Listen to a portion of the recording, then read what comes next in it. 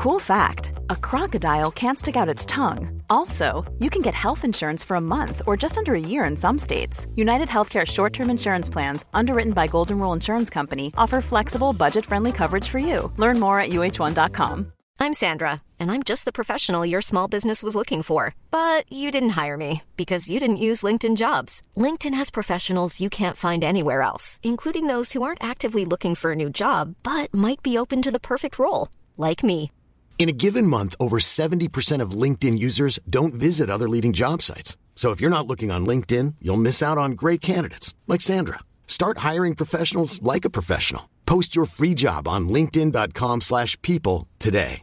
Imagine the softest sheets you've ever felt. Now imagine them getting even softer over time. That's what you'll feel with Boll & Branch's organic cotton sheets. In a recent customer survey, 96% replied that Boll & Branch sheets get softer with every wash. Start getting your best night's sleep in these sheets that get softer and softer for years to come. Try their sheets with a 30-night guarantee. Plus, get 15% off your first order at bollandbranch.com. Code BUTTERY. Exclusions apply. See site for details.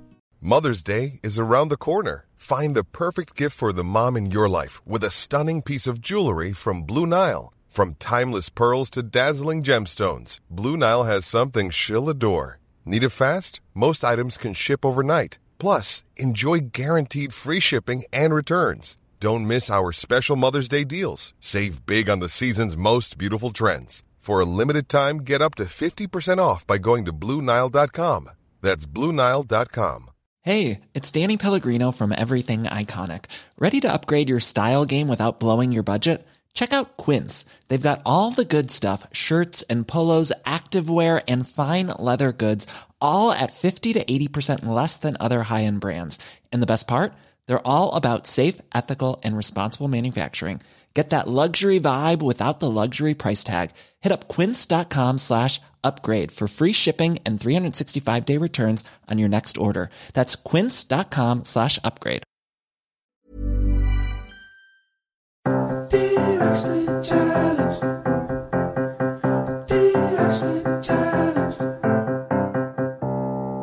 Hey guys, it's Candace. And Kayla, and we are directionally challenged. Yeah, we thought we'd have it all figured out by the time we were in our 30s. And we do. We're done. Nope, we don't. We don't. We definitely do not. And that's why we drink wine. It is. It's why we drink wine. Right, Matthew Kaner? That's absolutely correct. That's why I matter in this case. So we're here in Sherman Oaks, California. We're at an amazing wine bar that is one of our favorite local haunts. We are at Augustine, which you're a co-owner of. And we decided to kick off our day with drinking wine at 10 in the morning. 10 a.m. Yes, please. Wine for breakfast, just how I like it. Yeah. Mel, you were particularly excited. I'm very excited about this. I haven't had breakfast. This is going to be a good time. No, you really haven't. Oh my God. So Matthew, your job, you are a sommelier. I am. And that is a fancy word. It's in French. Okay, perfect. That's another language. Oh, okay. Yes. Yeah. Everything we ask, we already know, but our listeners just want to know. Yeah. It's not us at all. Right. So the term sommelier, or as it's now known as a four-letter word, somm, is a reference to a person who helps you make your wine choices. And that has been kind of changed over time. There's a whole certification you can go through. There's been there's a lot of hoopla around the Court of Master Sommeliers becoming a master sommelier. They made documentaries about it. There's a TV series and a streaming service good friends of mine have. And the whole thing now is like, are you a somm? Are you a master somm? People, it's a question that you get asked a lot. So personally, I don't identify as a sommelier, even though I do that work, because I don't do the certification. I don't take I quit college. I'm fucking done with it. I don't take tests. But it's an amazing path people go down to prove they know everything about wine. It's really incredible. Today, can we become like mini saws? Like instead of like a full somm or like a master somm, just like a mini somm? We can be mini somms today. Yeah. Perfect. Yeah. I love it. It's double four-letter words. Because in order to become, yes, you can start pouring the wine. What are we starting with? So I was thinking about how to tie everything together. And, here at Augustine, we do some special stuff. So I thought we'd pour our private labels that we have, both our Pinot Noir and our Chardonnay. And then to give a little context, we're doing kind of like a comparative tasting. This is something we often do in the wine world to give context to why something matters, why something has a place in our marketplace, or even why it's worth learning about. So we're going to taste a Chardonnay that we make with our friends at the Scribe Winery in Sonoma. And then we're going to put that side by side with a wine from Chablis. So Chablis is a place. Chablis is on a map. You can go to Chablis.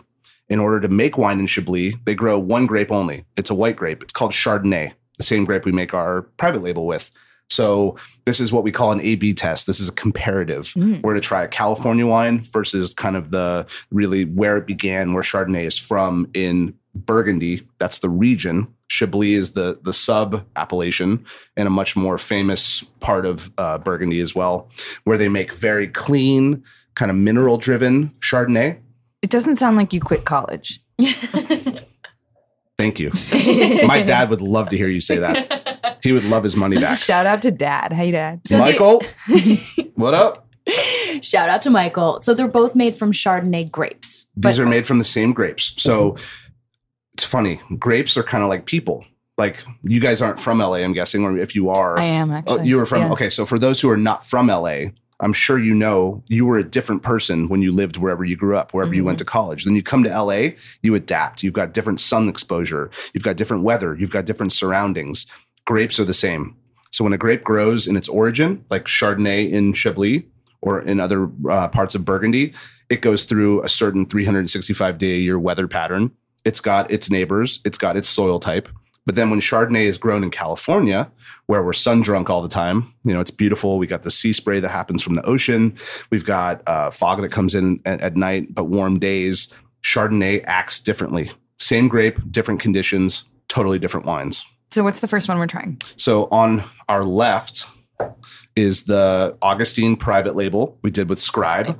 Again, California Chardonnay, Sonoma County, and 2014 vintage. This is actually, we're coming up on the last of it. So we're lucky to get it. Ooh. Now, this is a very basic question that I already know the answer to, obviously. Okay, you're already sniffing. You're putting your nose into What it. do we smell? When we sniff wine, that's the first step, right? So when you're tasting wine, one thing I want people to kind of keep in mind, you're not looking for anything. You're letting the wine show you first. All right. So there's often this mentality that like, I have to look for something in a wine. I don't believe that because wine can come from anywhere. High quality wine now with technology and the internet. And you guys have heard of the internet, right? We do know what that is. Yes. So if you have a question, any question, the answer is in your iPhone. Any question. So imagine how that's demystified winemaking, how if you needed to buy something you couldn't buy before, you can now buy it and make technology help you in the wine world. So what I'm learning as I travel more of the world is that high quality wine can really be made anywhere. And because of that, flaws are going away. So like it's less likely to find a flawed wine than it used to be. So I let the wine speak to me first before I'm looking for something. And so when you dig your nose in, just stop for a second, close your eyes, and allow it to show you what it's going to show you. We're going to do that right now. We're going to pause, but still talk. So all of us are tasting now, or rather smelling the wine now. We're probably going to dive in and taste it. Chardonnay, it loves to be both fermented and aged in oak barrels. And this has become a bone of contention. Some people like the concept of like the Orange County Cougar juice, like really oaky, buttery. And that's when they call it like an oaky shard. Oaky shardy. If you're from Australia, call it shardy. Yeah, shardy. Now, as you're doing it, I see you keep spinning I your know, glass. what's the spinning? Is that aerating it? So yes, it- what you're doing is imagine a bottle of wine that's been aging, in this case, since 2014, 15 in the bottle. It's a bear coming out of hibernation.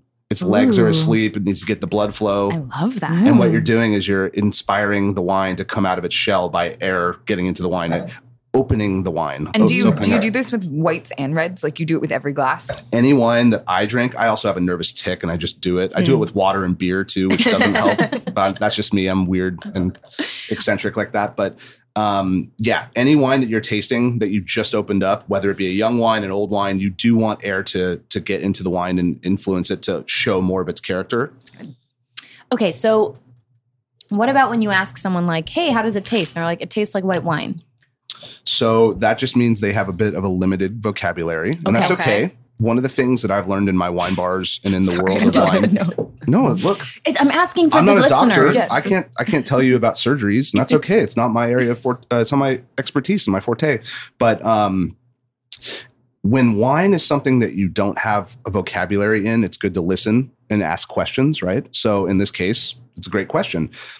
Wine will show you what it wants to show you, and then you've got kind of a Rolodex of your experiences, your flavors you've tasted, places you've been. Sense memory is really powerful, especially with flavor, whether you taste it, whether you smell something. So what I like to do is I smell the wine, I close my eyes, and I let it transport me somewhere that it reminds me of. So when someone says, this tastes like wool, this tastes like apples, this tastes like bubble bath, the answer is never wrong, in my opinion, because it's something that they got transported to. It's an experience they're having that the wine is reminding them of. So my personal opinion, I don't like to influence people and tell them it tastes like this, it tastes like that, smells like this, smells like that. That's why I let the wine speak to you and to you and to me and to you. It's all personal, and that's okay. Love that. What about legs? Yes, when people are always ZZ like, Top? Yes. What about legs by ZZ Top? No, when people like first they do the whooshy thing where you like rotate your wine to get the air in it. Now we know it's to aerate the wine and bring the bear out of hibernation. But then when people all of a sudden like lift it up and go like, check out the legs on this one. So legs are an obvious visual component. So it's something that everyone can see. It's irrefutable. It's there. It's happening. It's gravity. What it means, the actual kind of translation, is that the wine has viscosity, and therefore it's a reference of alcohol. The wine has alcohol, which it's wine, so it has alcohol. And legs are like, so they're the little drip drops when you like move it around. It's like how long the wine takes to get back to the bottom of the glass, really, right? So it's not something worth focusing a lot on. It's more like you're marking the viscosity of the wine being higher or lower. And is higher or lower better? Or it's a weird quality thing. It's sometimes higher viscosity means good. Sometimes higher viscosity doesn't mean anything. So it's one of those situations that it just depends on what you're looking for. Like if you want a high alcohol wine to get fucked up, then higher viscosity is good for you. If you like to drink lower alcohol European wines, then viscosity of a higher nature is not good for you. Do you find that American wines have more alcohol and European wines have less? So traditionally, wines from kind of the old guard of Europe have been anywhere from 12 to 13% alcohol. California, again, I mentioned we're sun drunk here. We got a lot of sunlight. Grapes like sun. They like maturity. The higher the ability for a grape to mature on the vine, the higher potential alcohol will be. But there's been a whole movement in California of people trying to go back the other way and harvest earlier, plant grapes in places that aren't maybe so warm or so sunny. And because of that, they've been able to dial back the alcohol a little bit. Now, why would you want to do that? Well, because you want to drink a whole bottle at dinner. Okay. You don't want to get wasted on a half glass. You want to remain a lady. Got it. Okay. Well, Okay, so this is really good. I really like our first one. It's I already finished mine. Do you guys smell anything when you smell it? What does it smell like to you? Oh, Candace is gone already. I know. I already drank all mine, so you guys can answer yours. Are there X's in your eyes? Whoa. So for me, Chardonnay is something that, it can be a 4-letter word to some people. It can also be the I only drink, and then that's the answer. Chardonnay for me has a place. I like it with lobster. I like it with soup. I like it on a hot day. I like it. Personally, I'm not a fan of unoaked Chardonnay. It's become a big popular thing in the wine culture to do what they call inox, use stainless steel. I'm personally not into that because Chardonnay likes to live in oak and breathe. And I'm not a fan of like the oaky buttery style that's really prevalent down in Orange County. But, some people love that, and marketing and dollars Shout are out important. to Orange County. What up, OC? Newport Beach. It's a kind of it's one of those things that will divide a room. Chardonnay will do that, but neither of these are super oaky. And especially with our partners who made this wine for us, they like used oak. They like wine or oak barrels that have been used for 3, 5, 7 years. Wow. So what you're doing there is you're letting the wine still live in oak, still breathe, still have that passage of oxygen without imparting the flavors that the barrel brings. Like a new barrel will make a wine taste like oak. It'll make it taste like wood. And some people love that, and that's okay. I prefer to let Chardonnay taste like Chardonnay while still having that passage of oxygen. So that way you get a little bit more mature flavors. The wines aren't so kind of stuck in like in a youthful phase. They get a little bit more breath to them. They get a little bit more life. So this one now, again, from 2014, that's 6 years old. Mm-hmm. It's a little bit more mature. It's come along in its evolution, and it's not like super fruit forward. It's not super oaky. It's kind of balanced, delicate, a little bit of fruit, a little bit of the kind of, you leave an apple on you take a bite of an apple, leave it on the table, and it comes back a little brown. When you revisit it, you get a little bit of those kind of qualities, which I love. That's what I tasted. Brown apple. What's funny though, I never buy Chardonnay. Ever. And I'm the total opposite. The only time I want a glass of Chardonnay is if I'm like at a ski mountain and I'm having some sort of like pasta, like light fishy pasta meal. And that's the only time I want like a nice oaky Chardonnay. I gotcha. I understand. The ski suit bunny style, you want something kind of warming and something kind of rich, and Chardonnay can be that. Mm-hmm. But I think one thing that hopefully I'm showing you now is that Chardonnay does not have to be that. Mm-hmm. Yeah. Right? No, this reminded me more, it leaned more to a Sauv Blanc, but it's not. Yeah, I agree. A little more linear, a little bit more kind of based on the lower body for Chardonnay. Yeah. Sauvignon Blanc tends to be light and zippy and crisp. Chardonnay is often not that, but it can be more like that than the traditional big, rich, again, Fashion Island style. Mm-hmm. Mm-hmm. And that's all I know. I either know like the super buttery Chard or like that crispy New Zealand Sauvignon Blanc. Right. Yeah. That's all I know. Wow, you do know more about wine. No, that's it. That's where it ends. And then I look at the labels. It's like, don't judge a book by its cover. You have to. I always look at the cover, like the label on a wine bottle. It's life. I'm telling you, I'm a personal believer. If the wine's good, the label should be good too. It should be eye-catching. It should be descriptive of the people who make the wine. If you can afford to buy grapes and turn them into wine, you can afford a marketing person who can help you make a label that doesn't suck. Yeah, that's a really good point. It's business. How do we feel about, because I always, when I bring a nice bottle of wine over, I don't want to get a screw top. There are nice bottles of wine now that have screw tops. Right. So I understand the aversion. And what I can tell you is that there's a romance to an old school bottle of wine with a cork. There's this you watch the waiter pull the cork. It's a sexy thing. It's it's an old tradition. It's something steeped in tradition. But I would advise you to maybe change your tune a little bit on this. And here's why. Screw caps have been around since the 70s. And I actually tasted the first wine that ever went under screw cap. Stop it. At Pusey Vale Winery in Australia, South Australia. Yeah. Riesling. Yeah. And what's amazing about it is the industry knew that it was going to be a problem. So they actually tried to bury it, kind of like electric cars got buried by the oil and gas industry. So they had this technology in Australia and they had to put it to the side because people would not allow it to come out. And what they've learned over time, and especially as it's gotten more popular, the screw cap is too good of a closure. It actually does not allow for the transfer of oxygen in a long-term period. So you can have a wine in screw cap and then 5 years later, it tastes like it never moved, which is kind of bizarre and also helpful. Is that a good thing? Well, sometimes people want their wine to age really slowly. Sometimes like George Clooney. Everyone always says George Clooney ages like a good bottle of wine. He's a prime example. So he's a screw cap? He's more of a screw cap. Yeah. Now he's very elegant like a cork, but he's more screw cap in his procedures. Yeah. So what's funny about it, obviously it's not sexy at all to have someone just turn a screw cap. That's not romantic at all. But in that same conversation, what's fun about it is I've watched people at restaurants when I've ordered a wine I knew was in the screw cap. They have this kind of way that they'll do it and make it more sexy, like put their hand over it or put a napkin over it and just kind of bring a little bit more of the romance into that.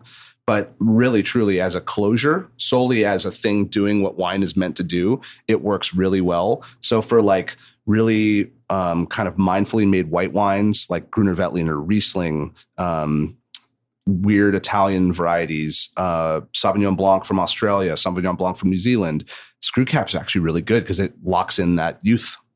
So it's kind of like pre-Botox. Ooh. Okay, so what are we tasting now? Yeah, segue. So now we're going to go to Chablis. So this is a very well-known region in Burgundy where Chardonnay is grown.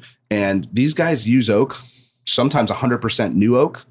And what's great about Chablis is they often show no sign of using oak.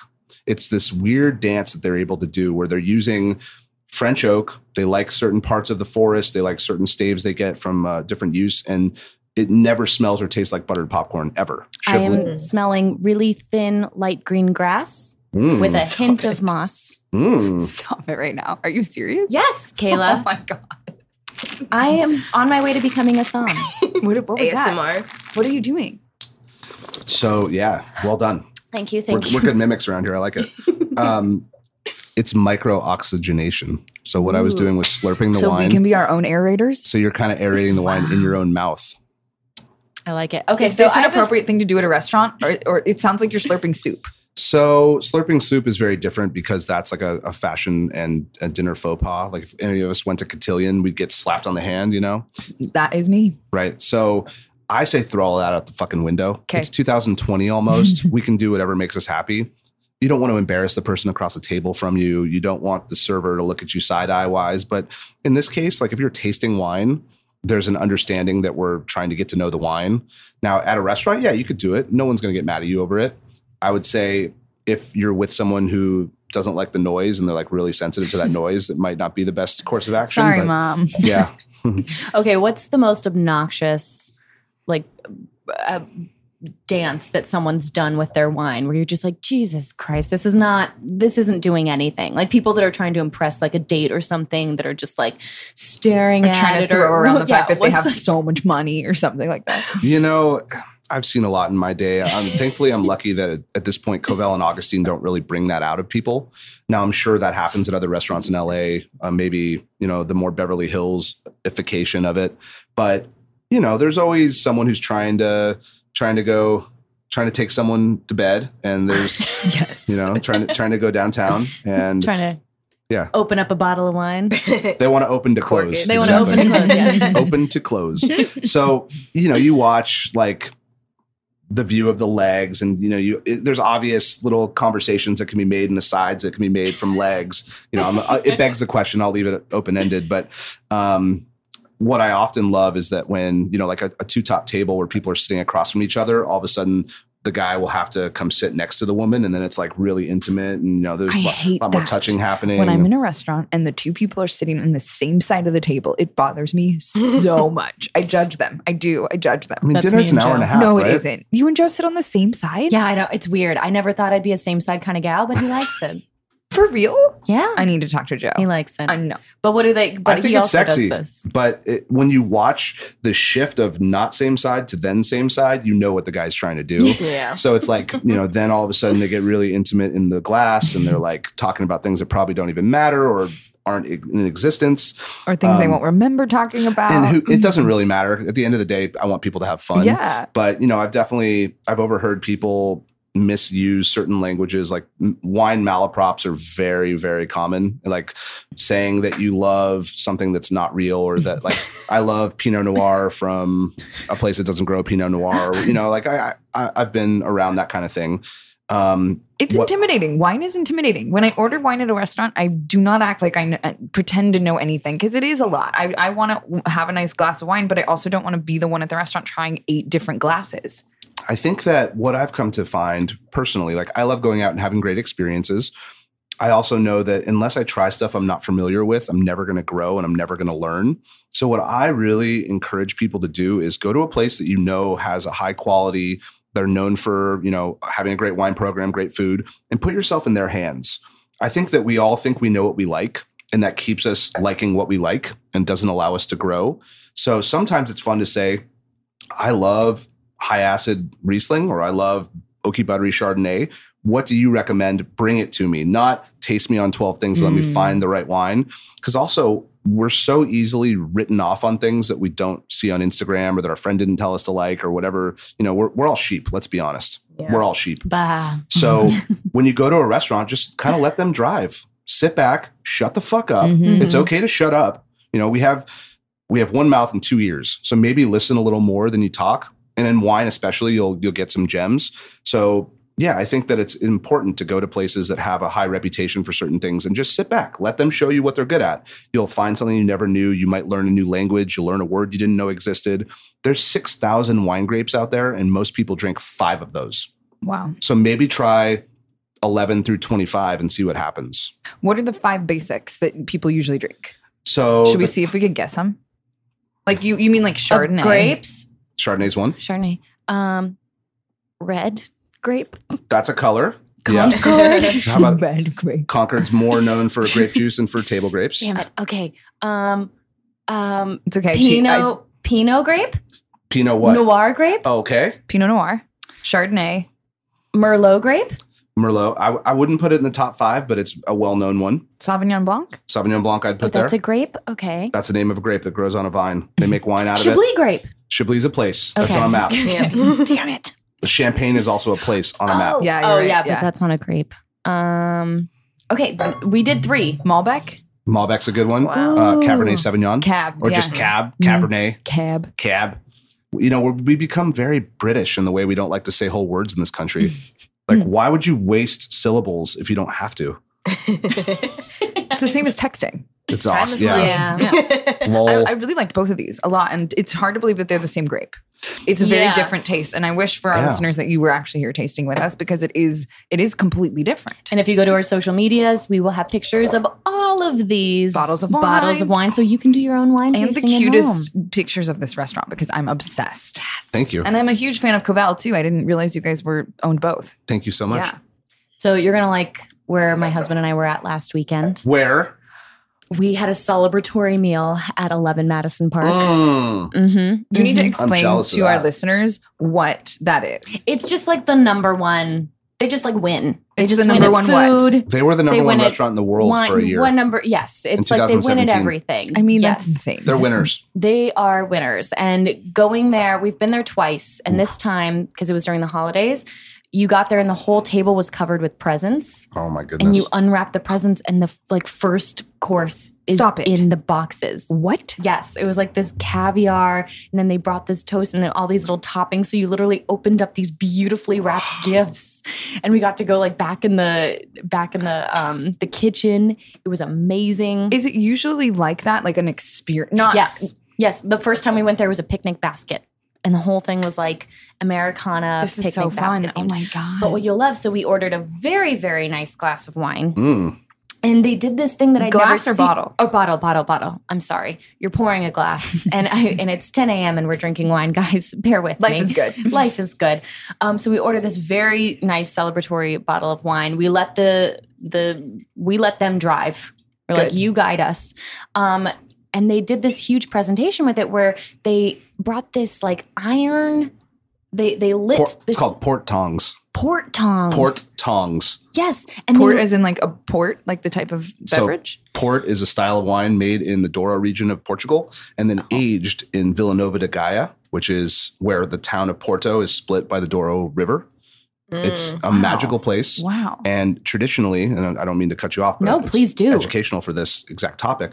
Port tongs were a way back before they had fancy wine openers to not mess up a cork and still get the wine. So what they do is, as she's describing, they heat up this piece of metal, basically like 200, 300 degrees, and they clamp it around the neck of the bottle and it melts the glass, but perfectly. And then they basically just touch the glass and it comes off. And the cork is left in the top of the neck of the bottle, and you just pour from below that. You're kidding. No, I'm Fact. not. And I have a whole video of it. And Oh it my was God. Okay, freaking we'll share it on tongs. we'll share it on socials Yes. because this is fascinating. I have to see this. I didn't even know that Yes, existed. I'd never seen something like this. It was the coolest thing. So it's a tradition. How many years old? Well, Like- so the Douro region and where they make port is the oldest demarcated wine region on the planet Wow. since, I want to say 1732 or coming up on 300 years. Now, would you recommend that? Because I feel very inspired, and I feel like I can find something similar on Pinterest on like how to do this. If I were to buy the tools Pinterest on has so Amazon, many fails. You were just going to fail. I love but you. can you do but this at home?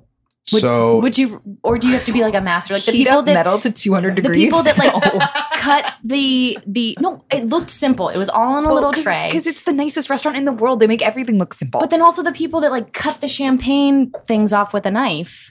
So what I recommend if you're talking about things that could potentially be dangerous is don't do that. you Wear a always helmet. want to be safe and you always want to have confidence going into it. So if you feel like you're not happy with playing with 300 degrees, probably it's not the course of action for you. But in essence, what you do is you get like a butane kind of gas lighter, something that can stay in place that you don't have to hold. You want to have like a flame that will go straight up from the ground, right? Or from a very safe, don't put it on a table unless you know what you're doing, maybe on the ground, outside, no leaves around. Do not start a PG&E fire.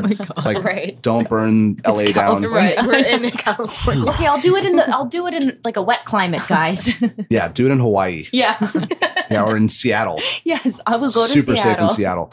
And yeah, so you basically want to have this fire that can get to a certain temperature. And then the port tongs themselves are findable. You can buy them I'm sure on Amazon or somewhere. They're not cheap. That's what Jamie said. Yeah. Is Jamie your waiter? I went to Australia with Jamie. Master Somali. You know Jamie? I know Jamie Schwa, of course. Oh my gosh. Jamie was the I was going to ask if you met him, but I didn't get to that question. Who's Jamie? Jamie from 11 Madison Park. He's a sommelier at 11 Madison Park. Okay, thank you. Yeah, so Jamie was at the Modern before that, great restaurant, Danny Meyer restaurant. Danny Meyer opened 11 Madison Park. He's no longer a partner there. And Jamie ended up going from one of the best restaurants in New York and in the world to a slightly better and also one of the best restaurants in New York and the world.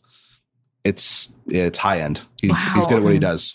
Shout out to Jamie Schwa. What's up? What's up, Jamie? I miss you. Thank you for taking all my questions seriously because I asked a lot of questions. He's good at that. So what are we drinking? So, okay, now we've moved to a Pinot Noir flight. And so Chardonnay and Pinot Noir are from the same region. They are, analogous. They often go hand in hand in conversations because they're both from Burgundy. Burgundy is a place on a map. Burgundy is not a grape. It's a place you can go to. I highly recommend going there for culinary and drinking escapades. And so now, keeping in the same concept of having some sort of an Augustine-related wine, we've got our private label that my business partner Dave crafted with the winemaker and co-owner of Melville Winery, Chad Melville. Good buddy of ours. I've known Chad since 2004. Good dude, loves music, amazing winemaker.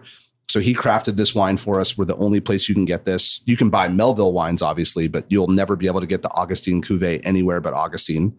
And then next to that is the wine that I produce with my friends at Presqu'île Winery, which is in Santa Maria Valley. So what we're doing is Santa Rita Hills, kind of famous place for Pinot Noir. There's a wine called Sea Smoke that's from there, a very famous wine. And the reason Santa Rita Hills matters is it's warm during the day, somewhere around 80, 85 degrees. And then right at like 3 p.m., it's like you snap your fingers, cue the sea spray, the fog. Every day just rolls in.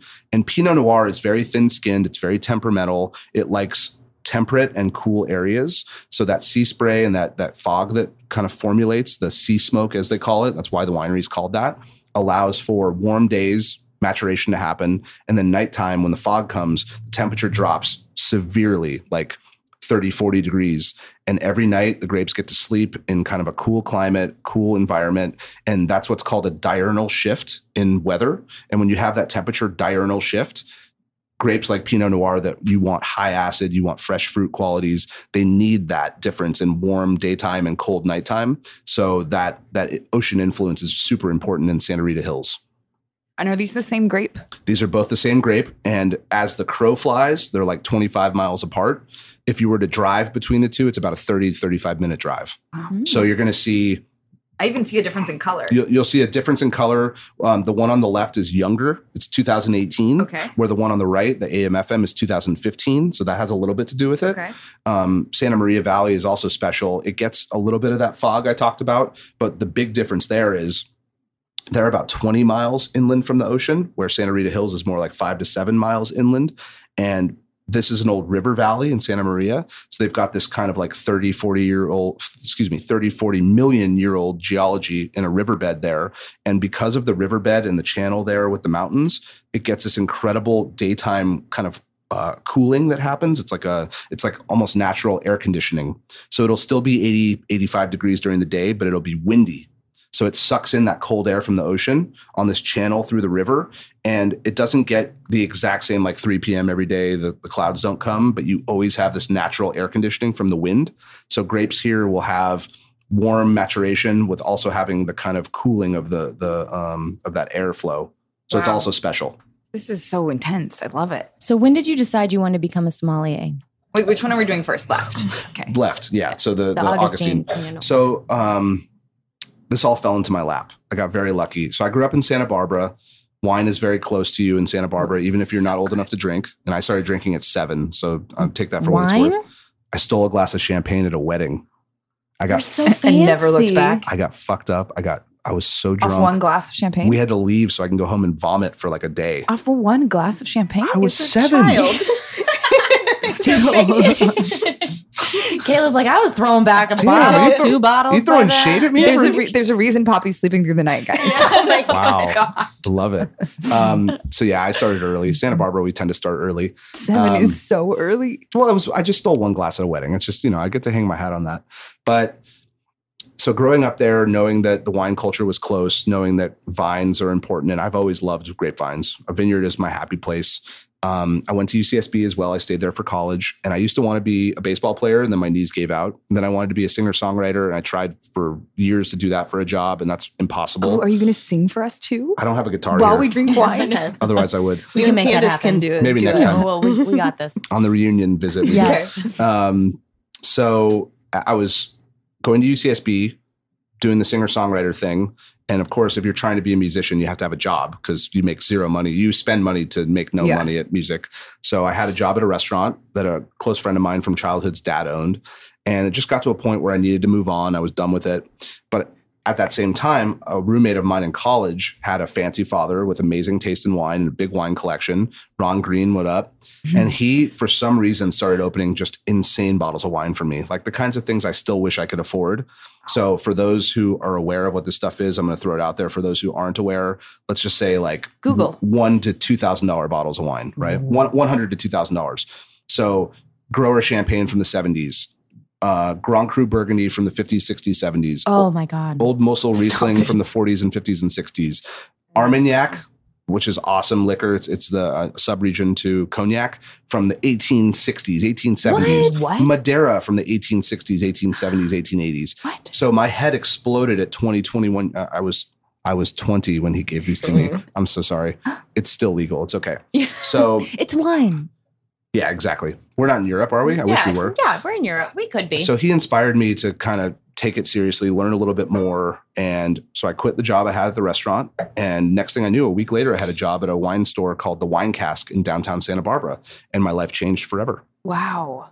So I never really wanted this. I didn't know I wanted it. It kind of wanted me. It found me.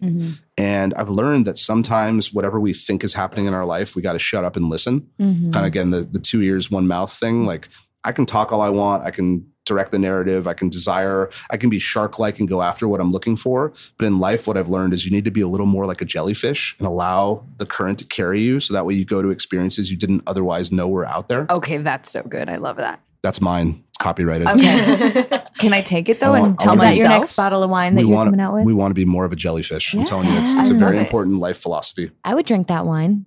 Hey guys, we're going to take a quick break. We'll be right back in just a minute.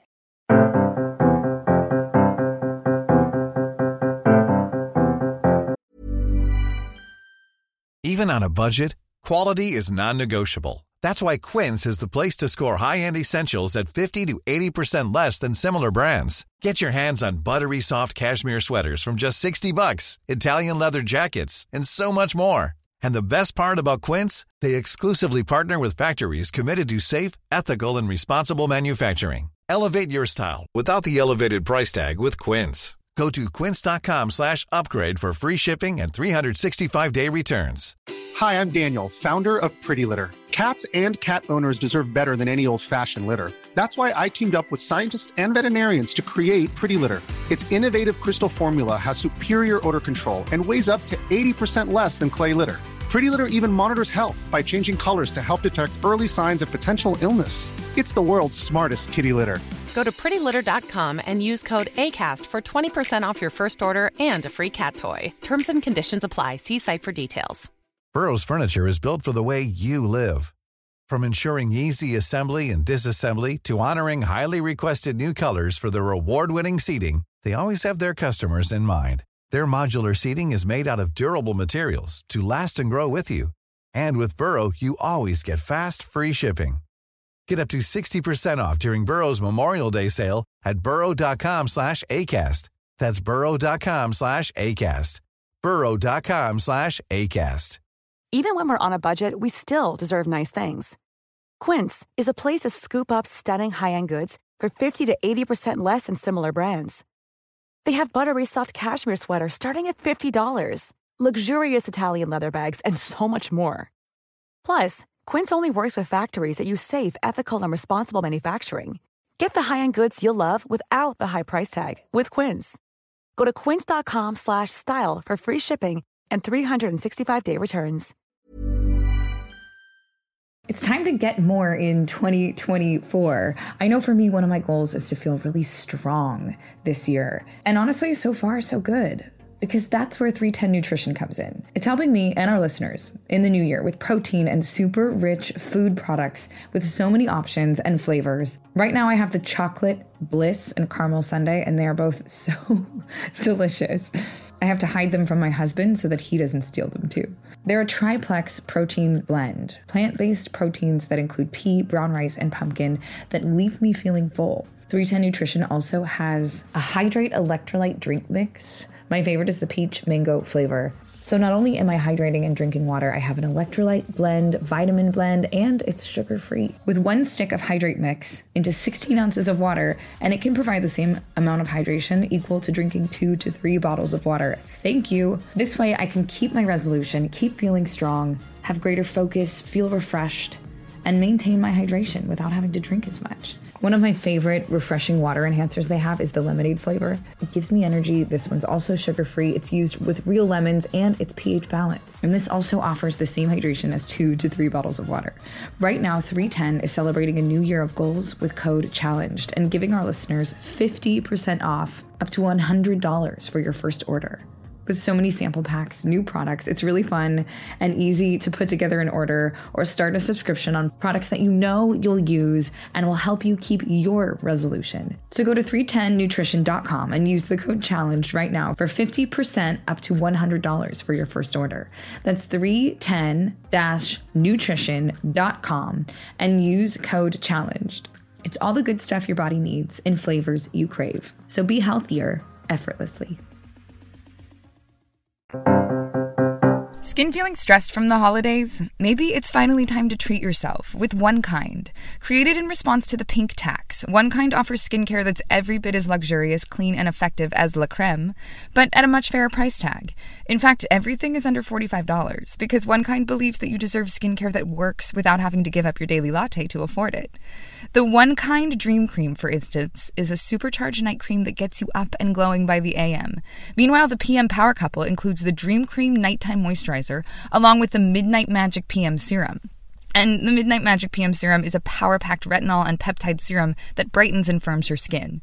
Go to www.onekind.us to shop and use promo code CHALLENGED at checkout to receive $10 off your first order. And save an additional $10 when you order the PM Power Couple, which includes both the Dream Cream and Midnight Magic PM Serum. Shipping and returns are free on every order. Again, that's onekind.us, promo code CHALLENGED for $10 off your first order. As the creators of Clean Beauty, Bare Minerals is driven by a philosophy that makeup and skincare should make your skin better, not just better looking. That's why their best-selling original foundation is made with only 5 ingredients, all minerals. For Bare Minerals to be clean without compromise means good for skin formulas with proven performance. Upgrade to Clean Beauty products. Use the foundation finder at bareminerals.com to find your perfect match. Get 20% off when you use the promo code CHALLENGED. Bare Minerals, the power of good.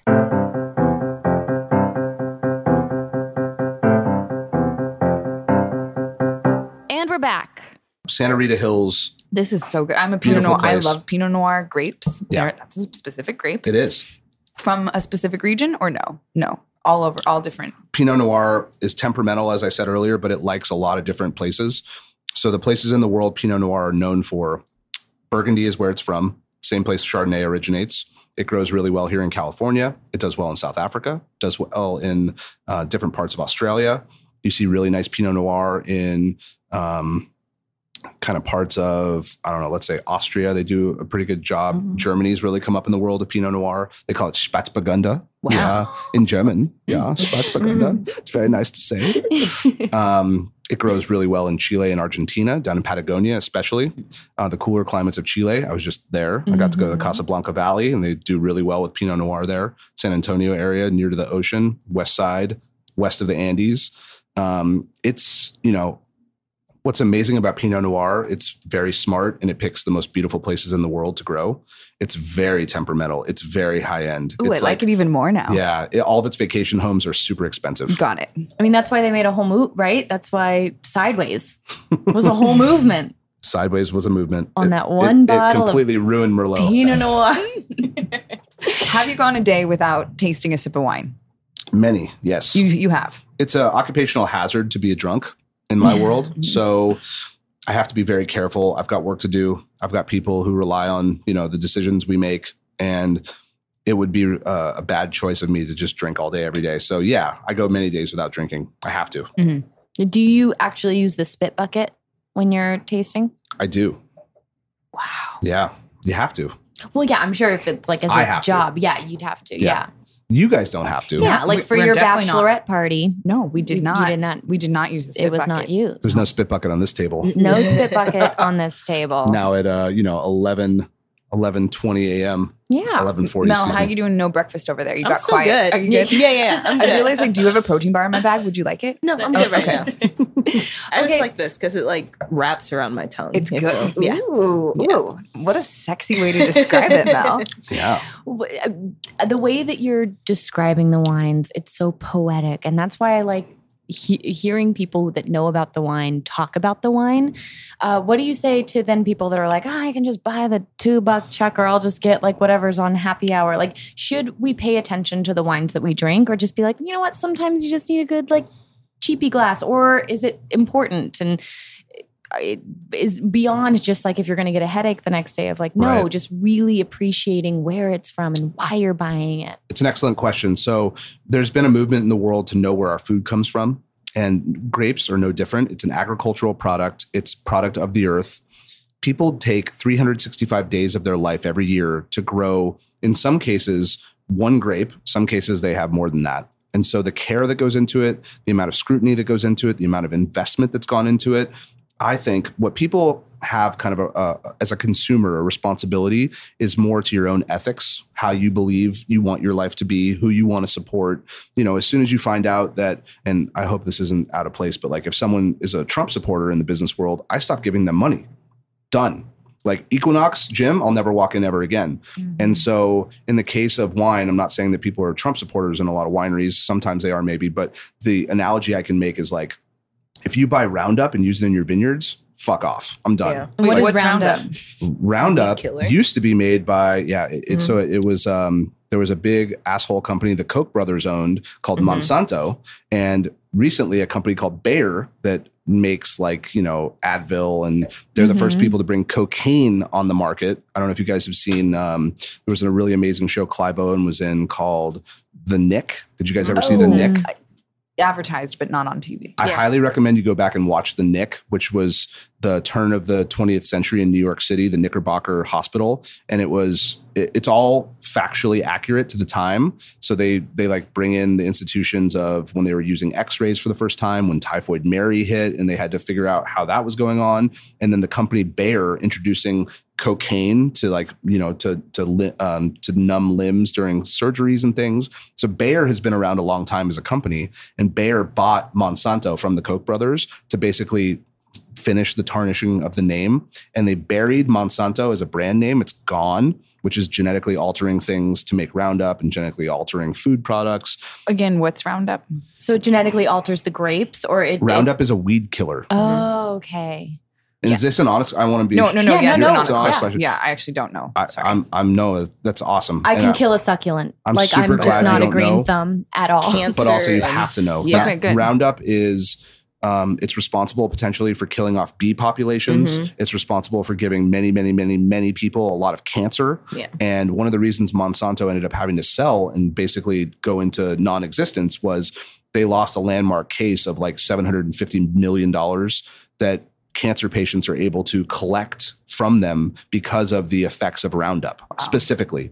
So Bayer buys Roundup, and the company that owned Roundup gets rid of the Monsanto name. And now Roundup is just a Bayer product, which sounds less bad than the kind of world mentality of Monsanto. Look into it. You'll be astonished and really upset over it. There are vineyards that were using that then. Up until the 80s, everyone did. I mean, there's certain people who understood organic farming long ago, and it wasn't like a buzzword and an Instagram thing, and they weren't trying to gain followers. It was more like, this is what we do, and this is what our grandmother taught us, whoever was in the vineyard.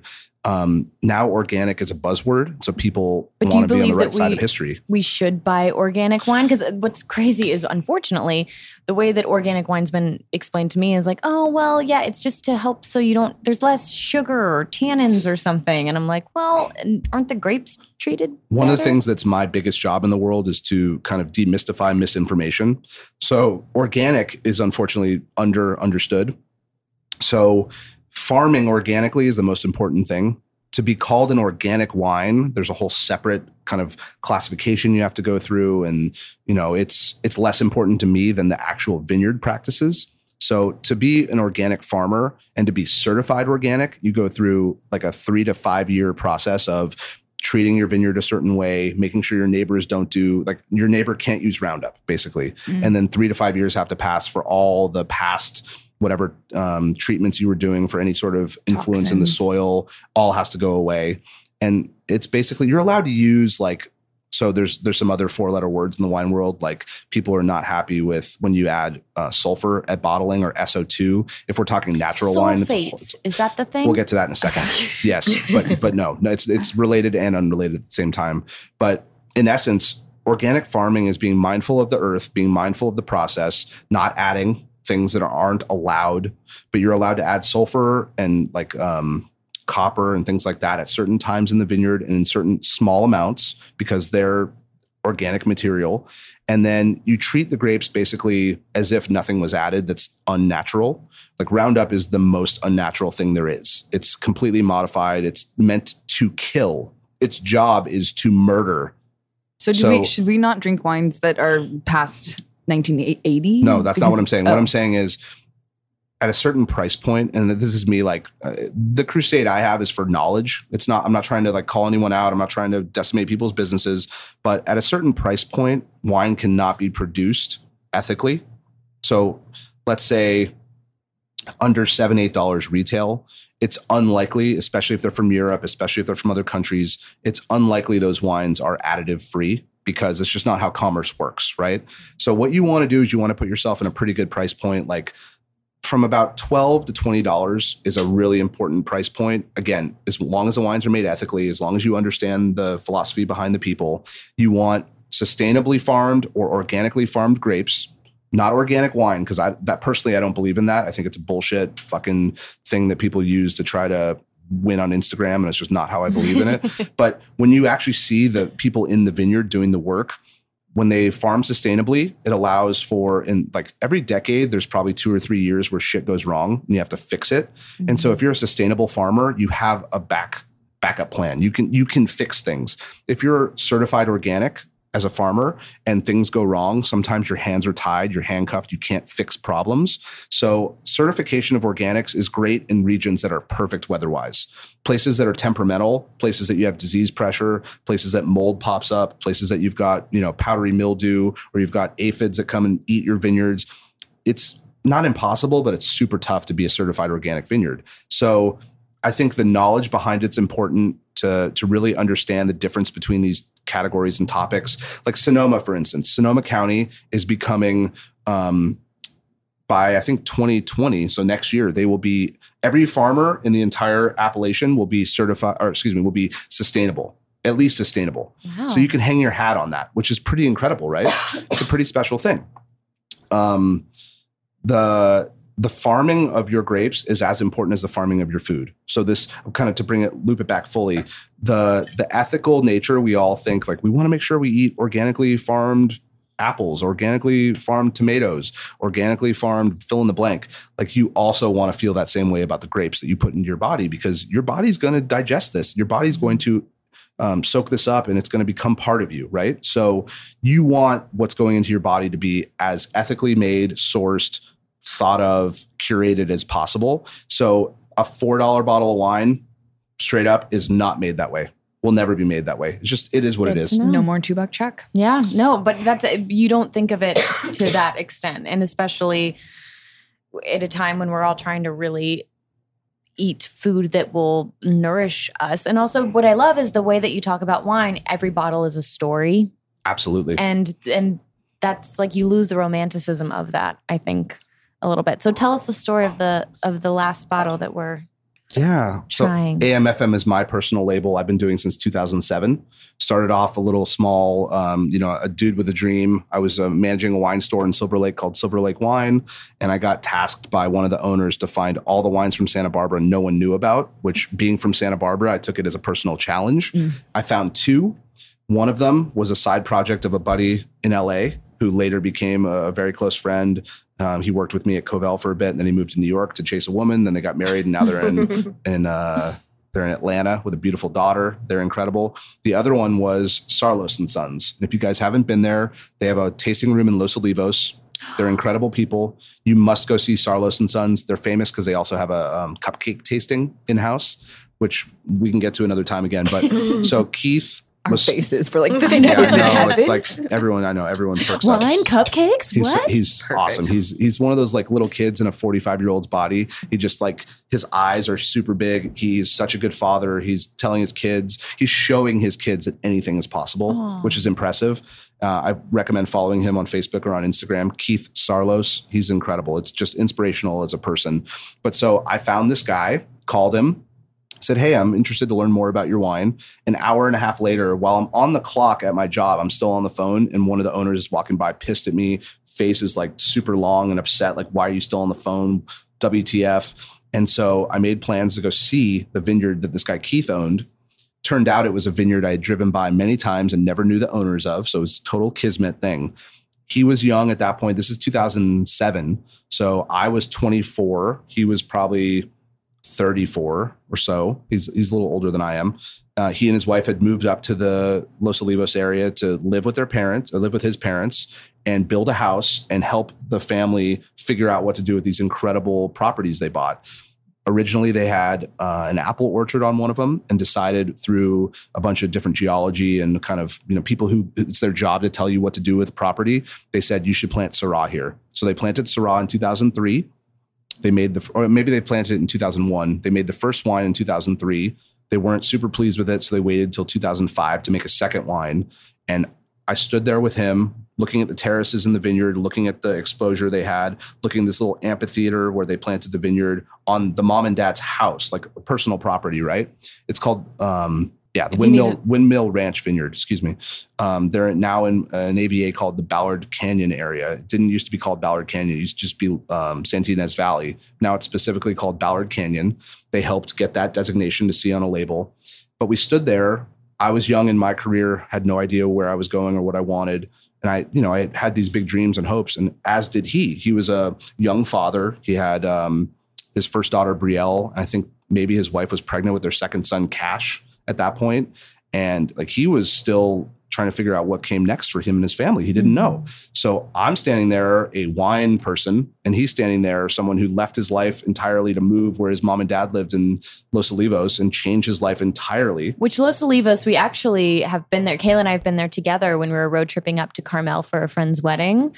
And it's this like tiny wine town. Like literally there's like one main street. Yeah. And there was like this like lemonade stand. Yes. But like you go into the, like even just the gas station to like use the facilities and get some snacks. And we were like, holy shit, look at the wine they got in here. Yeah. It's insane. And that lemonade stand you referenced is right in front of his tasting room. Oh, really? Oh, wow. It's great. Yeah. We loved it. Yeah. So it's like small town USA, but it's also, it's what they call God's country. It's truly like, if you were to just win the lottery tomorrow, where would you want to live? It's very likely there. So we're standing there having this moment, like he's broing out, I'm broing out. We're like falling in love with each other, even though we both like women. And just want to throw that in there. And are you single? No. What? Yeah. You put it out there. I'm just following it up. I was trying to help you out. I love how it was like a pause. Then so there's a story. You just put it out there. There's definitely a story. I'm just trying to be a wing woman over here. So back to the wine. You're not turning red or anything. I'm already red. So we're in Los Olivos. No, I'm not embarrassed. No, look, I'm unwed. I have no ring on my finger. Yes, I'm single. But being unwed and being single are two different things. Two different things in 2019, almost 2020. So my favorite Mitch Hedberg joke of all time is, I don't have a girlfriend, but I know someone would be really mad at me if she heard me say that. Yeah. So that's like where you are. No, I just think that status. Nowadays it's like, it's tough to talk about out loud, especially when people are going to hear it. Got like, it. I'm not married. I'm unwed. Got it. We'll leave it at that. Okay. Yeah, it is what it is. It's all good. Yeah. But I'm a business owner. I've got a lot of responsibilities. You got a lot to do. So back to Los Olivos, throwing out moment, and you do like women. Yeah, and how you put together like a bottle of wine that everyone's proud of. So Keith looks at me and goes, so he's sizing me up, right? I'm 24, 23 or however old I was. I was 24. And he goes, so what do you want? Like, what do you want your life to be? And I referenced earlier, I tried to be a baseball player. My knees gave out. And then I wanted to be a musician. And that didn't exactly happen how I hoped. So I told him, like, look, I don't know what's going to happen, but at some point I'd like to own a music venue. I'd like to own a restaurant. I'd like to have a vineyard. I'd like to make wine. I knew all those things were true. I would like to do all those. And I given the life I was living now, I was 2 years in the wine world. I had worked at a wine famous place in Santa Barbara. And then I moved to another great place in Los Angeles called Silver Lake Wine. I just got really lucky to work at these great places. And so I knew that I was trying to dream big and manifestation is important in life. So I told him that and he looks at me and goes, I can help. And I said, what the fuck do you mean? What do you mean you can help? And so we decided to create a wine together. So at that point, I was only working 6 days a week and I had a day off and I could take a little bit more time. And so we crafted a wine together called AM/FM. I made my first wine. Is that due to your love of music, AM/FM radio? I wanted something musical without being like, on the nose. Guitar Sellers. Yeah, totally. I sing out loud Sellers, it's just great. like. Rock and roll Yeah. Sellers. Thank you. So I had an amazing a guy who works for Disney, who's an animationist, animation guy there, do the logo. So we got this old school, old timey radio. Can I see it? As the logo? Yeah. Oh, cute. Oh my God, it's so cute. Benoit Le Pennec is the artist of that. I have the original. It's still in my house. I mean, we framed. said too, label is a lot. It's very important. Yeah. So we put together our first wine of AM/FM, 100% Syrah from the Windmill Ranch Vineyard. And I sold it to friends. I sold it through Silver Lake Wine. We sold out quickly. Then we decided to start making other things because they bought a second vineyard at that point, the El Camino Real vineyard. And I was able to make Grenache Blanc and Cabernet as we got older and we grew together. And I helped Keith really understand and unlock the potential of their company, their mind, their wine understanding. And the company has really taken off since he and I met. And he'll say much more flattering things than I'll say. Like, I'm thankful for how I've been able to help him grow and unlock that potential in his head. But it came to a point where they just got really well known and they were unable to keep helping me make these small amounts of wine because they needed to have it in house. Mm-hmm. And I totally understood. And, it's one of those things like, I'm glad they've gotten to that point. They needed to keep making wine on their own. And so we put AM/FM to bed for a little bit. Mm-hmm. We had to. And then some other friends came to me and said, it's time. We would like to buy some more AM/FM. And I said, well, I stopped doing AM/FM. It doesn't exist anymore.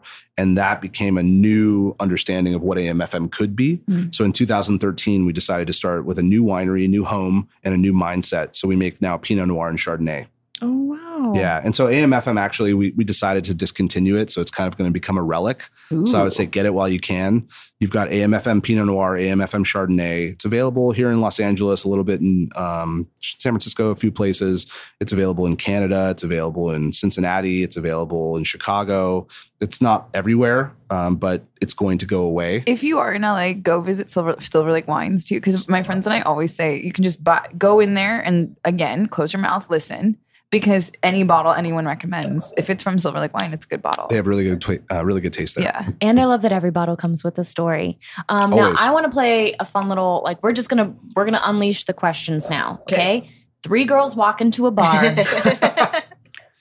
a wine bar with some just just casual questions. And you're just going to educate us. Do it. Okay.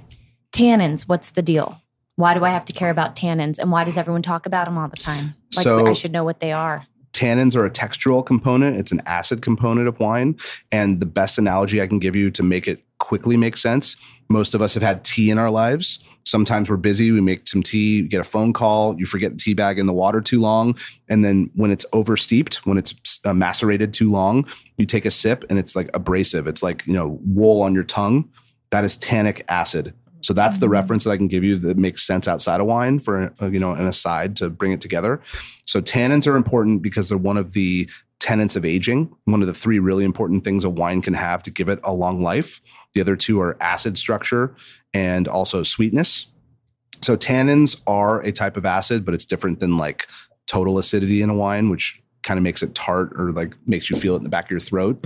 But tannic acid is something that works really well with beef. If you like steak or osso buco, or you like pork tenderloin, things like that are fatty and rich, a red wine with high tannic structure will cut through that fat and become a really nice pairing. So it's something that certain grapes have traditionally as just a component of the actual, like the makeup, the DNA of a grape, like Malbec, Cabernet Sauvignon, Merlot, Negrette, Tannat. Those are all high in tannins. Nebbiolo as well. Pinot Noir can be tannic as well. So it's just something that in the world of fine wine, it's a thing you can kind of signify that is used in high quality and also a determinant of aging. Cool. Mel? So notes, when people say that, what does that mean? So when you're talking about notes in a wine, it's like what flavors, what scents, what that a wine is giving me. Can I communicate to be a very specific, like, does it taste like apple? Does it smell like rosemary? So it's a reference to, it's not a musical note. It's a little different than that. It's specifically, what am I finding in the wine and what is it reminding me of, whether it be flavor-wise or scent-wise? Sometimes when I order a bottle or a glass of wine, it'll be a different I'll drink it from a different glass. Does that make a difference? You order like a glass of white wine and it's a smaller, or there's just different kinds. Even a Moscato, a dessert wine, has a tiny glass. What does that mean? Does it change the wine? Yeah, so there are traditional glassware that goes into, there's a history behind it. So yes. And like today we're drinking from a Burgundy glass, which is a larger bowl. It's not as tall as some other glassware, but it's got like it's got a very female, sexy design to it. This is my favorite wine glass to drink out of. So this glass is designed for wines from Burgundy. So today we drank Chardonnay, we drank Pinot Noir. Those are from Burgundy. You would put those in a Burgundy glass. Again, if a wine bar or restaurant has a bunch of different glasses and thinks, like we overthink every detail in the businesses I'm involved in. So we like to have all of our bases covered. Some places just have a red wine glass and a white wine glass, which I argue is not enough personally, because not all red wines act the same. Not all red wines want to take up the same amount of space. Some red wines need more air to help them show the nuances. So a Burgundy glass is for wines that are more delicate, more feminine, that they need the space to kind of live in. And then they're going to show a little bit more kind of pretty, delicate nuances to them, where there's also, there's a million glasses. I was going to ask how many, that was my follow-up question. There's a really famous company. We're drinking from one of their wine glasses today called Riedel, or Riedel in German. It more sounds like an L. Is this their symbol? I've been pronouncing it as Riedel, like high. Riedel high. Yes. So I'm glad that you just corrected me. Yeah. So Riedel or Riedel, you say it like an L if you're speaking German, which none of us do in this country. We almost did after World War II, but we didn't. That's a whole other podcast. It's a different episode. So I think they have something like 75 different glasses they make. And a lot of them are named after specific grape varieties. And if you want to be a nerd and nerd out, they're the company to go to nerd out.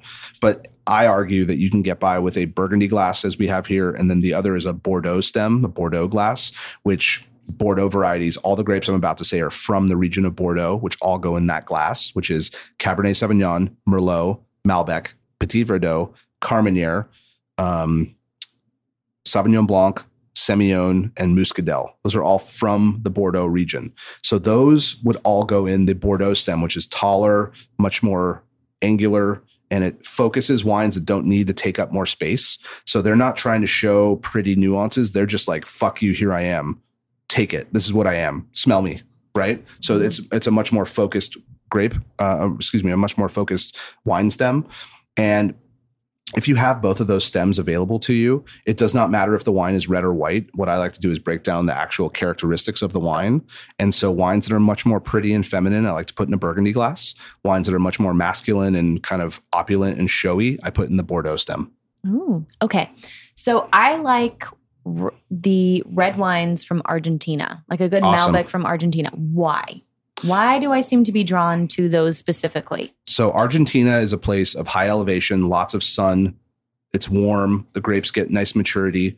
Water's not a problem there. So, grapes are often, they're well fed. Like they're not starving. It's like they're pleased. The life that they live is very good. So the wines that come from that tend to be rich, lots of fruit, very smooth. So would those be a fruit forward wine? Because I never understand when they say like, do you like a fruit forward wine? And I'm like, well, fuck, I don't know if I like a fruit forward wine. But I like fruit, so maybe. I like wine. So in the case of a fruit forward wine, in this case, like fruity is something that's not a 4-letter word. It's not negative. It's not like, if I like fruity wine, then I'm not sophisticated. What you like is what you like, and it's totally okay. Like some people love Lady Gaga, and that's super cool. Like you're allowed to like her music. We're seeing her for New Year's. Mm-hmm. I love Lady Gaga. That's what I'm saying. Like some people love the Beatles, and that's all they listen to. And that's, it is what it is. So I mean, you can be a jazz head and listen to music no one's ever heard of, or you can listen to the most commercial thing there is. It's not whether or not something is cool or not, but I think oftentimes like it's common for someone to hear fruity and think that's negative, right? Yeah. So what I say is you like what you like, taste it. If you respond to it, it's positive. So yes, Malbec tends to be more fruit forward than not, especially from Argentina, but it's from Bordeaux originally. So something that might be fun for you is to go back to an old school version of Malbec, which is actually in its origin called Côte, C-O-T, with a little hat on the O. Oh, yeah, I've seen that. Yeah. And so that variety. Like Côte du Rhône or something? That's a little different. Okay, that's never mind. Côte du Rhône. Got it. With an E on the end. But yes, exactly. Okay. Côte means like slope, hill. Got it. Yeah. So embarrassing. No. Now it's my turn to it's French. French is hard. Yeah. No, this is good. Thank you. But Malbec in its origin from Cahors, C-A-H-O-R-S, is much more earthy. It's not as fruit forward. It's a little bit more farmer wine. So it might be fun for you to try a Malbec from Argentina and a Malbec from Cahors outside of Bordeaux, and then really see the difference between something fruit forward, Argentinian style, and something a little bit more mineral, earthy from Bordeaux. There you have it. I like it. Can you recommend something for me, a Pinot Noir drinker who, I know it's a, very, what should I try? So a couple really delicious things. Tell that she has I got you. So Kayla was also up with the baby at 4 a.m. this morning. I was. Good times. The wine is real important right now. Mother's milk. Yeah. So a couple things for you to keep in mind that are findable. Like I don't want to send you on a wild goose chase and have you not be able to get things, but so a kissing cousin to Pinot Noir is called Gamay. So it's also from the Burgundy region. It's the main player in the Beaujolais region. I love the Beaujolais. That is actually whenever I see it on a menu, I order it. So Gamay is the grape in Beaujolais. Amazing. So that's a good aside if you like Pinot Noir. A second one is one that I'm on a personal crusade to get more awareness around, which is called Cinsault. C-I-N. Is it dorky if I write this down? S-A-U-L-T. And Cinsault from both South Africa and also from Chile really is incredible. And I got to visit both South Africa and Chile this year. So I'm trying to give a little bit more attention to both places. But those drink kind of lighter bodied, not super heavy, delicate, sometimes fruity, not overly fruity. And they're a good Pinot Noir adjacent wine to try. Thank you. Pleasure. So like an actual champagne versus a sparkling wine. Why is there so much controversy? Ooh, and Cava. Can Cava be part of that too? So Champagne is a place. It's protected. They had a big lawsuit that they won. And so what that did was it protected the name Champagne. You can only have Champagne on a label if you're from the region of Champagne where grapes grow. It's an hour on the TGV from Paris. It's not far from there. It's a very famous region where wine is made. And so the concept of champagne we use analogous to just sparkling wine in the world. And that's having to change because sparkling wine is a category. Champagne is a specific place under sparkling wine. So they make sparkling wine in a lot of places in the world. Famously, they make Cava. That's a Spanish version. And they're actually changing the law right now on Cava. So that's unfolding as we speak. They make a lot of sparkling wine all over France outside of there. And they have another word for that. A sparkling wine made in France that's not from Champagne is called Cremant. Can you spell that for us? Yeah. C-R-E. I'm seriously asking. Cremant. C-R-E-M-A-N-T with an accent over the E. So there's Cremant d'Alsace, Cremant de Jura. There's Cremant de Limoux, which is actually the region where sparkling wine originates. They've been making sparkling wine and understood sparkling wine longer there than in the Champagne region. Just not as famous. They don't have as many marketing dollars there, and the wines are not as expensive. So Cremant de Loire, another famous one. So we should definitely look for these. If it's Champagne's expensive. Let's be honest. It's not. Yeah. It's a luxury product, and another thing to touch on, like the tariffs that are going on. Champagne's already taxed at a higher rate than other sparkling wines or other wine in general. And now they're proposing another 100% tariff from our current administration on all these wines. The answer why, I can't give you a real answer, but what they're arguing is that it has to do in response to, first off, it was Airbus and the subsidies for Airbus's taxation. And then now it's France is taxing Google and Facebook at a higher rate for these weird security internet things that I don't understand. It's not what I do. But the response from this current administration is, well, fuck them all. Let's make the wine doubly expensive. And what it's going to do is put people out of business. That's what my husband's question was, is what wine should we buy now before like the tariffs are really in play? And then also, if we want to unfortunately, like if you want to still buy a really good bottle of wine, once these tariffs are just roaring their heads, then where should we shop for wine? Where are other places that people don't really think to buy wine? So places, or what regions? Places that won't be affected by it, that'll be a good place to kind of put your investment future would be South Africa, Chile, Argentina, Uruguay, New Zealand, Australia. The wines from Morocco are becoming more available. I got to go there last year with my friend Didier, who's the national importer for a bunch of estates from there. I had tasted recently some cool wine from Tunisia. That's super weird. And, what's ironic of that, it's on the Mediterranean, just south of Italy, just south of France. A lot of Italian and French winemakers have moved there. So there's all this cool stuff happening, and they will not be affected the same way. The tariffs are going to be to the EU. So like France, Germany, Italy, Spain, Austria, Croatia, Slovenia. Those wines, if the proposal moves forward, are going to basically be unattainable for most people. It's going to put a lot of people out of business on the import side. It's going to take, the EU has all this money that they earmark to use for like PR campaigns and marketing dollars. That's all going to go away. It's going to be decimated. It's going to change our industry so dramatically. So in the last day and a half, 2 days, a lot of really great restaurateurs and people who are on the import side have really banded together, joined forces, and I'm doing what little I can, being not the center of it, but like I'm watching all these great people who I respect trying to put a proposal together and sign petitions and the government needs to understand this is a terrible idea and we can't be reactive like that. It doesn't make Google and Facebook less valuable for them to get higher taxes, but in order to tax wine, cheese, and all these kind of agricultural products from the EU, the way that they're proposing, money is going to be lost in a way we've never seen before. And I need to do a little more research about this, but I was told by someone who I trust that one of the greatest reasons that the Great Depression happened was a tariff increase that happened. So I'm worried that we're unfortunately not learning from history. And I mean, our current administration doesn't even know what history is. So why would you read a book?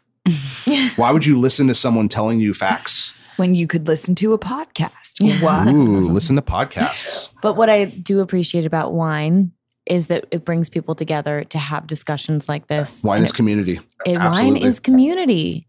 It brings a meal together. It brings a celebration together. It brings strangers together. It brings wine tasting together. It breaks down borders. It makes you understand a culture better. It brings you to a beautiful place. It makes you understand why 3 generations ago someone might have planted grapes in the ground. Everyone thought they were crazy. Why they leveraged their last dollar they had for the future. Honestly, when you get to know people who are winemakers and vineyard and people who grow grapes, they don't look at themselves as owners. They look at themselves as custodians, because often when you're growing a vineyard, you're not growing it for you. You're growing it for your child or your children and then their children, because it's something that gets passed down. So long as the land is owned, so long as bills get paid, so long as you're being mindful to the area and to the agriculture, this is something that will pass through many generations. And I'm lucky I get to go to places that on the short end, like, I was at a vineyard called, or a winery called Casa Silva back in Chile last Saturday, and they planted their vines in 1912. And I got to walk through the block that was the original planting. I've also been to vineyards in Germany where they were originally planted in the 1700s, and they're still there. Now, they're not the same vines, but the actual hill is still there. And in some cases, I mean, I've seen vineyards in Australia that are the oldest Cabernet, oldest Syrah, and oldest, what else? And oldest Riesling on the planet, unchanged, same vines. Cabernet, it's like to 1840, 1850. Wow. It blows your mind. Think of that. I mean, that's 4 generations of families. Yeah. and they're still there, still producing fruit, still able to make wine. That's incredible. It's a custodianship that's very important in this world. And I think, we're all so busy in our lives, all worrying about what suits us best and how we can get ahead. Sometimes we forget there's so many things outside of us that we need to slow down and just pay attention to. And what wine does, it's kind of like, I'm a vinyl guy. I love music, but I love listening to a record on vinyl because you don't get to fucking skip the song. You don't go to the hit. You listen to the songs the way it was sequenced, the way the album was made, the way they scrutinized over the sequencing. And wine, sitting at a table and having a bottle of wine, it's one of the reasons I don't like aerators and I don't like things like the gimmicky things. Open the bottle, let the bear come out of hibernation and watch the journey the wine goes on, right? In order to go 100 miles an hour, you also had to go 10 and 15 and 80.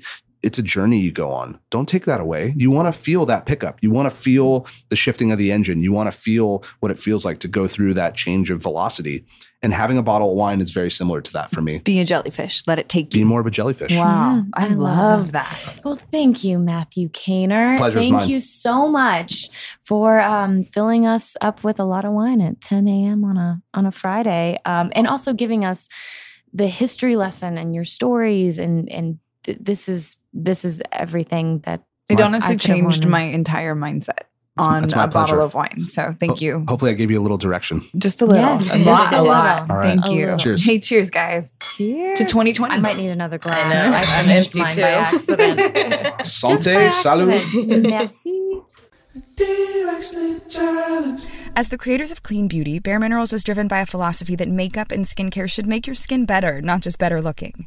That's why their best-selling original foundation is made with only 5 ingredients, all minerals. For Bare Minerals, to be clean without compromise means good for skin formulas with proven performance.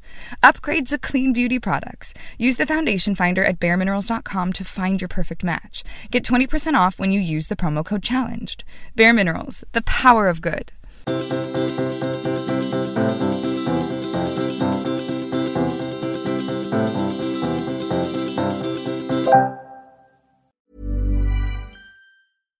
Mom deserves better than a drugstore card. This Mother's Day, surprise her with a truly special personalized card from Moonpig. Add your favorite photos, a heartfelt message, and we'll even mail it for you the same day, all for just $5. From mom to grandma, we have something to celebrate every mom in your life. Every mom deserves a Moonpig card. Get 50% off your first card at moonpig.com. Moonpig.com. Flexibility is great. That's why there's yoga. Flexibility for your insurance coverage is great too. That's why there's United Healthcare Insurance Plans. Underwritten by Golden Rule Insurance Company, United Healthcare Insurance Plans offer flexible, budget-friendly coverage for medical, vision, dental, and more. One of these plans may be right for you if you're, say, between jobs, coming off your parents' plan, turning a side hustle into a full hustle, or even missed open enrollment. Want more flexibility? Find out more about United Healthcare Insurance Plans at uh1.com. Mom deserves the best, and there's no better place to shop for Mother's Day than Whole Foods Market. They're your destination for unbeatable savings, from premium gifts to show-stopping flowers and irresistible desserts. Start by saving 33% with Prime on all body care and candles. Then get a 15-stem bunch of tulips for just $9.99 each with Prime. Round out Mom's menu with festive rosé, irresistible berry chantilly cake, and more special treats. Come celebrate Mother's Day at Whole Foods Market.